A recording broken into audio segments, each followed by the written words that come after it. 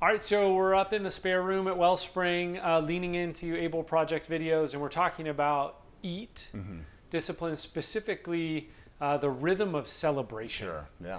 Often we don't connect this to our spiritual lives, but maybe we should. Totally. And it's actually a key theme in the scriptures. Sure, yeah. And I think even just looking back through the storyline of the Bible, Genesis 1, Genesis 2, one way you can look at these early chapters of the Bible is through the lens of celebration. Which seems a little odd. Exactly, yeah. So I think bear with me for a little bit here, but as you read through Genesis 1 in particular, there's the refrain where God says, it is good, it is good, it is good, and then it ends with the day 7 rest. Yeah.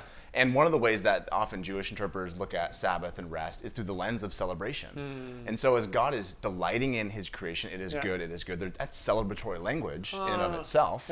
And then culminating with this day of, yes, it's rest, but also it's a day of celebration looking back at what God has done and delighting in his creation. That's cool. So that's Genesis 1. You imagine God creates it, he looks at it, he's like, that's good. There's also built into that though, right? Like by day 6, the end of day 6, he says, that's Tov Mode. That's really good. Exactly. So it's almost like, oh man, this is awesome. And then he rests. Totally, exactly. And so there's all this delight, there's this celebration that God's good creation, God is delighting in what he has made. And that continues. It continues in Genesis 2. So kind of zooms in a little bit. Adam and Eve kind of enter the picture, at least more, specifically here in Genesis 2. And as Eve is created, there's this moment where Adam at the end of Genesis 2, he kind of goes into this like poetic sort of mode, this celebratory mode. And there's this, couple verses there where the language is very celebratory, where Adam is delighting in Eve. You're a bone of my bone, flesh of my flesh. And there's this kind of language. It's like a love song. A love song, exactly. And so the story starts off with, big picture, creation, that there's this celebration happening. And then zooming in on the relationships, the kind of the more narrow focus, if you will, Adam and Eve. There's celebration built into the story from the very beginning. That's awesome. There's delight, there's joy. But, Genesis 3, most of us kind of know the story here. Sin enters the world, humans rebel, and start to go their own way. And so as a result, a lot of that kind of celebratoriness, if you will, that delight, that joy, that goodness, is now mixed with pain and suffering and the lack of joy. And so that's one of the effects of sin entering into the world. But as God kind of sets on a mission to redeem and reconcile his good world and humanity. Through Abraham and his family. Moses in Egypt rescues them. Totally. So as God is forming Israel, forming his people, one of the many things that God instructs his people to do or to practice or to have the discipline of is to have these regular, a variety of points of the year, these celebrations, these feasts. Which sometimes, as New Testament followers of Jesus, we kind of are like, oh, they did these feasts.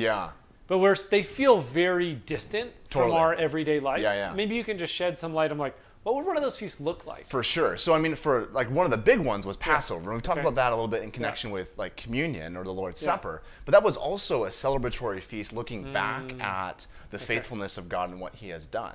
So that's one of the bigger ones there, Passover. But there's also an instance in Deuteronomy 14 where God instructed his people to basically give a tithe or a tenth of all their sort of possessions, if you will, all their kind of resources to be put in this like, for celebration fund. It's celebration fund, exactly. So the point was that part of Israel's, what we might say giving was giving towards that they would have these resources to have a community-wide celebration, to delight in and to recognize the goodness of God amongst themselves. So built into everyday life, the discouragement, the ups and downs of life, God actually was like, all right, guys, I want you to actually throw parties and celebrate as a way to remember me and be with each other. Exactly. And this wasn't just kind of like a random haphazard sort of thing. You read through the Old Testament and the Torah in particular, there was like very specific months or seasons of the year they were supposed to do these things. So it was more or less on a set schedule, if you will. It was a discipline. It was a rhythm for what Israel was supposed to do. And their lack of actually doing some of those celebratory gatherings actually leads to exile. Exactly. So a lot of the, it's connected often to worship as well, this aspect of celebration. And so as Israel is kind of in the land, David, Solomon, things begin to fall apart after Solomon in particular, Israel begins to go their own way. And instead of celebrating the goodness of Yahweh, the goodness of the God who rescued them, they in turn, and one way to look at this is they begin celebrating other gods and going and doing other rituals and other practices that are not aligned with God's heart. And so, as the story goes, they do end up in exile. They do end up in a foreign land. And it's in this space where Israel is in this state of mourning and longing and anticipation for God to bring them back into the land, for God to reunite the tribes. And the prophets... There's even prophets, like Isaiah, is talking about imagining future celebrations when the tribes all come back together and they throw a feast. Exactly. So much of the hope that the prophets give is, yes, they announce that God is, judging Israel and disciplining Israel, but there's also this forward-looking hope, and the language that's often associated with this hope is in the language of celebration and feasts. You mentioned Isaiah 26 talks about good wine, the best meat, fatty meat. Exactly, and all the tribes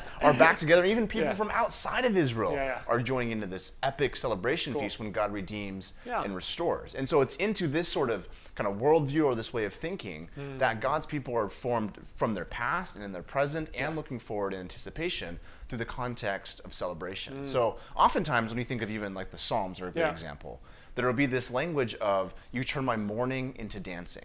So this recognition that life is difficult, life is hard, perhaps that psalmist is in exile or like in a personal exile or thinking about Israel's exile, but recognizing that what God is kind of leaning into and what is how he's guiding his people is towards from mourning to dancing. Cool. And so think of Psalm 136, give thanks to the Lord for he is good. Totally. But like in the midst of the ups and downs of life, there's this challenge, this invitation, this exhortation to celebrate God. For sure. And so even like the trajectory of the Psalms, by the time you get to the end of the Psalms in particular, you're mentioning that, so much of the refrain or the lines of the Psalms are praise Yahweh or give thanks to Yahweh. And it's recognition that part of Israel's prayer life and worship life was an intentional redirection back to the celebration of the goodness of God.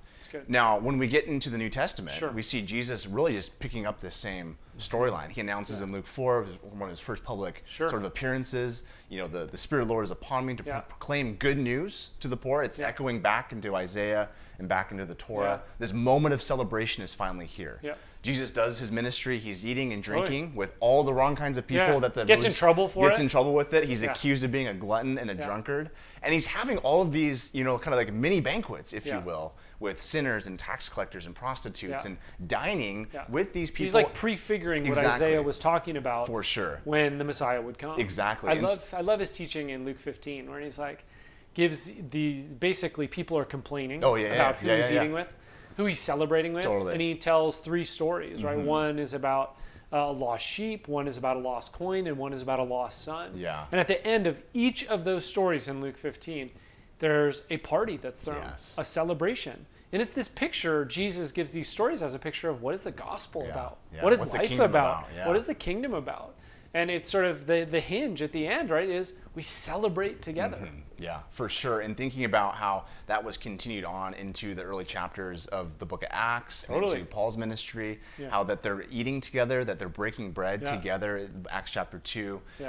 Paul, as he's forming these communities, James and John and the whole kind of group there, one of the key things that they would do is that a lot of the Sunday gathering was around what, it kind of sounds strange to us, but oftentimes scholars look back and they call it the love feast, right? Where they're celebrating, they're having this, I wouldn't call it that today, but this meal that they would have together as part of their regular gathering in anticipation of what was to come, and also looking back at what Jesus had done for them.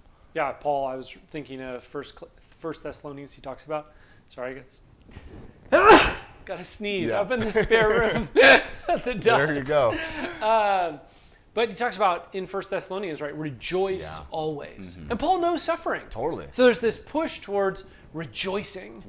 Even in the midst of tough times, you need challenges, right? The church that he's overseeing, the churches that he's overseeing, these home churches, these spaces where people might be tempted to just gloomily eat their food to rejoice together. For sure. And you read through the New Testament, through the whole Scripture, none of the authors are minimizing pain and suffering in this world, but they're also calling God's people, Paul in particular, that you're mentioning, to kind of have this orientation, recognizing that the gospel is fundamentally good news. And that Evangelion is good news. Good news. And we need to, it's not just news. Exactly. And we as God's people need to recognize that and live into that truth, that what we believe and what we live into is the good news of Jesus. So how does that translate then into sort of our modern moment? Yeah, for sure. I think one thing that, like a line from a pastor in New York, John Tyson, he has this line where he says, we need to be a people of celebration in an age of cynicism. And so he's recognizing that latter part of that line, that in our cultural moment right now, it's very easy to be cynical. Very easy to be bitter and kind of worn down by what's on the news or what's happening in this or that scenario. But God's people, going back to this concept of good news, are to be a people fundamentally about the good news, celebration. And so what does that potentially look like? Yeah. Well, I mean, for us in kind of our, kind of context, we try to do this like with our small group or community. Like each week we have food, and that kind of bleeds into some of the other aspects as far as community goes. Yeah. But it's not just like this kind of side-on sort of thing, like, oh, just throw random stuff together and, whatever kind of thing. It's actually a fundamental, like, we are intentional about having good food and having intentionality in that, because we want to have a space each week where we're celebrating together, we're with each other, recognizing the gift that God has given us in these relationships, and also recognizing the goodness and the grace of God in our own sort of lives. And so I think that's one way to kind of incorporate this. Food often kind of bleeds into this a little bit. Yeah, it's a way community to be together and celebrate. Yeah. Yeah, I also think of worship. Yeah. Worship as a space where we sing songs together, like on Sunday morning where we come and we celebrate what God has done. For sure. That's sort of built in. So you have the food, the gathering, but you also have sort of the corporate worship space. Yes. I also just think of the personal choices involved in this. For sure, right? To rejoice always or give thanks, for the Lord is good, both communally and individually. And I just wonder how much we disconnect that from faithfulness. Right? As far as the personal intentional choice there. And communally. Yes, Right? Like how easy is it for a group of people to talk about all the things going wrong in the world, whether it's over food or not. Yeah, exactly. Right? COVID or whatever versus, all right, what do we have to celebrate today? For sure. I think being intentional with that, and that's leaning into, I think, the directive of Scripture itself, of the Psalms, give thanks, or Paul's echo of rejoice in the Lord always, I think is super crucial and really important. Because what we're doing, we've mentioned this a little bit, is anticipating that great celebration that's to come in the new heavens and new earth. That's good. So we want to make space for pain, but also choose joy. Totally. 100%. And that's sort of working at that tension there. For sure. That's awesome. Cool. Thanks, man.